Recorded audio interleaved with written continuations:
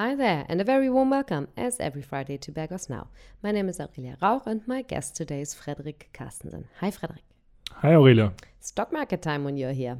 I'm looking forward to it. Exactly. Yeah, I think it's been a minute since you were here. Well, since we discussed that topic, I think. So maybe we can start with sort of a resume, looking back onto what happened in the first 6 months. It's incredible. We're already in July now. So what was going on? It's a good time to review the first half of the year and have a look at equity market performance in the first 6 months. You're right. So global equity markets performed surprisingly well this first half of the year, I have to say, especially considering the horrendous year 2022, which accounts for all asset classes. Yeah. But equities performed well in the US and Europe. They are up double digits year to date. The US equity market has technically entered a new bull market, which means it has risen more than 20% since the lows last year. The S&P 500 in local currencies almost 17% plus this year. The best performing regions of the 4 regions we mainly look at here is Japan. Japanese equities measured by the Topix index and local currencies up more than 20%. If we look into the details, however, the performance is not as impressive as the headline return suggests. Okay. One has to look a bit underneath the surface. In the US, it was 7 ultra large cap growth companies that were driving the markets. Among them, Apple, Microsoft, Meta, Nvidia, Alphabet, Tesla, and Amazon. They've been called the Magnificent Seven recently, and they are all part of the Nasdaq 100 index. And the Nasdaq 100 index is up almost 40% year to date. That was the best first half of the year for this index. And if you compare it to, for example, US small caps and the equally weighted S&P 500, on the other hand, these indices have hardly gained since the beginning of the year. When we look at Europe, it was luxury goods manufacturers that were driving up returns from the consumer discretionary sector. And globally, these 3 sectors, consumer discretionary, technology, and communications, have been the best performing sectors in the first half of the year. On the other hand, energy sector, which was the best performing sector last year, has lagged significantly behind. Okay, so that, I think, was sort of the recap, right? Can I ask you, Freddy, what drives the market at the moment? What are the main sort of influences for it to be positively or negatively influenced? So we see some economic, but also some political and geopolitical factors that could cause some turbulence in the short terms. Economic output is slowing down, and obviously the biggest uncertainty, which we have throughout the whole year already, is inflation and central bank reaction towards inflation or the interest rate developments. And in the US, the core inflation remains still high. In the UK, it's particularly stubborn.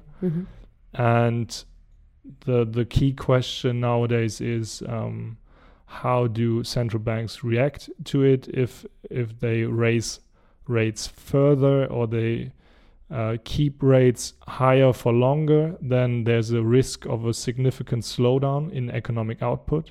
So ideally, this should be avoided. And the higher interest rates also have the risk of a liquidity crisis, which we've seen, for example, at the beginning of the year in the US banking sector. Right. Okay, Freddy, that's the sort of looking back, the current situation. Now, of course, I'm going to ask for the third part of this, looking ahead. What do you think is to be expected in the second half of this year? So as I said, we have seen quite a positive performance in global equity markets since the beginning of the year. And we think from this point onwards, the opportunities for the second half of the year are rather limited. So considering the 4 dimensions that we always look at, the macroeconomic environment, the economy, microeconomic, the company earnings, the valuations, the technical picture, the investor sentiment and positioning, we see some improved sentiment.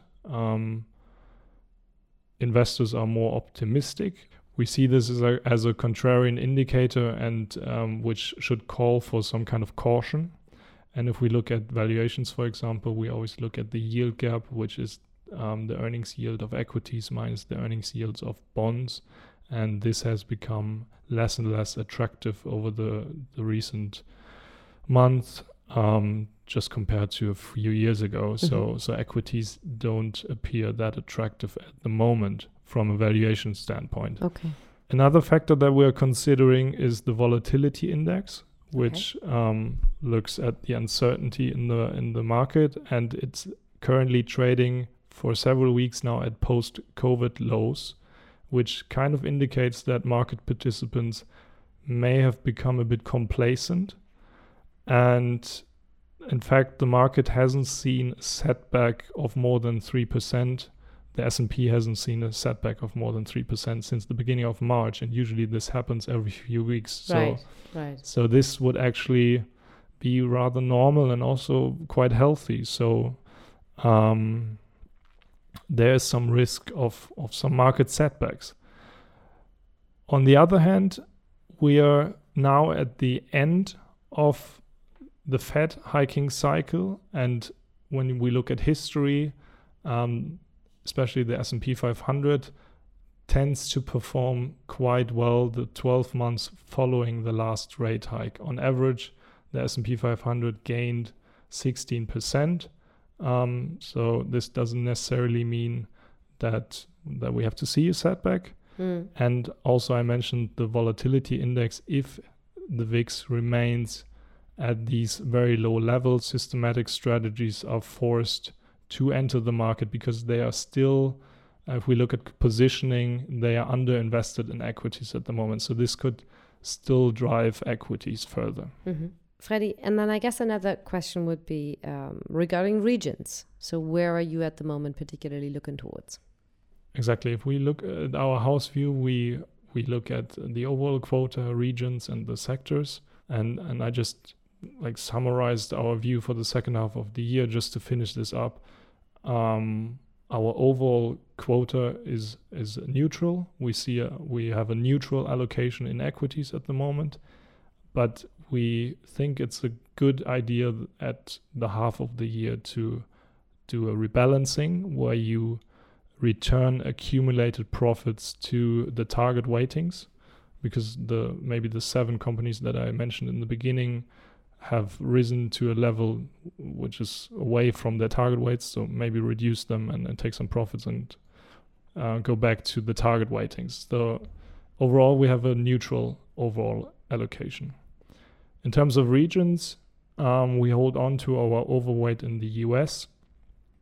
We are still positive because the US is a bit further advanced in the rate hiking cycle. We expect one more rate hike in the US this summer. In Europe, for example, we expect 2 more, and then interest rates to more or less remain a bit elevated in Europe. In the US, the market is expecting already rate cuts at the end of the year, and this should usually benefit growth companies, and we see those growth companies primarily in the US. I mentioned them in the beginning, these 7, they can be found in the NASDAQ in the US, so we still see some further upside potential for them and for US equities. Second, regions where we remain overweight is Japan. Japan has relatively low inflation compared to the other regions. The central bank policy is rather expensive. We're seeing some net inflows into Japan. Warren Buffett, for example, was positive turned positive on Japan recently. The Nikkei index has recently reached its highest level since the 1990s. And so we remain positive on Japan. and we offset this by an underweight in the emerging markets, especially on China. We are quite cautious still. We see some geopolitical problems with regard to China and Taiwan, but also with the US election coming up next year, there might be some increased tensions between the US and China, which could hurt earnings expectations or growth expectations in China. And also China hasn't really managed to keep up, or the post-COVID recovery in China is proving somewhat underwhelming. And so we remain cautious on China and underweighted emerging markets. Okay, Freddy, and now I guess last one about actual positioning of, what are the sectors that we should be looking at? So in terms of sectors, we are broadly positioned. We see still some potential for US growth stocks, as I mentioned, the beginners of the first half of the year, but we could also see some broad advancement of the remaining stocks if we see a broad recovery of the economy. So broadly positioned, we recently made 2 sector changes. We increased the European industrial sector from neutral to overweight. So the industrial sector in Europe is benefiting from the Europeans' Net Zero Industry Act and regulations that will accelerate the transition to renewable energies. Mm-hmm. And the second sector change we recently made was with regard to consumer staples. This is a rather defensive, price-sensitive sector, and we think that if inflation continues to decrease, that companies will have much more difficult time to pass on price increases to their end consumers. So the earnings expectations are rather limited for this sector. Freddy, you're looking at me like you're done. For now, I'm done, yeah. If you don't have any other questions. No, I think I'm good. I am also partly good because I read all of your contributions for reflection. So let me maybe notice that towards our listeners at the end of this, because we have this, quarterly magazine that is a really thorough overview of all the asset classes and our house view and details on it. And it was published actually just a couple of minutes before we sat down to talk here. So anybody who's interested in knowing a bit more, turn to our website. That's where you can find reflections and all the details. Amongst them, Frederick's essay for the equity. Okay, other than that, Freddy, nothing left for me to say, but thank you for being here today. Thank you for having me, Aurelia. And we thank you, as always, for listening. We hope you enjoyed this episode, and you're back when we're back next Friday with more from Backers Now. Until then, bye-bye.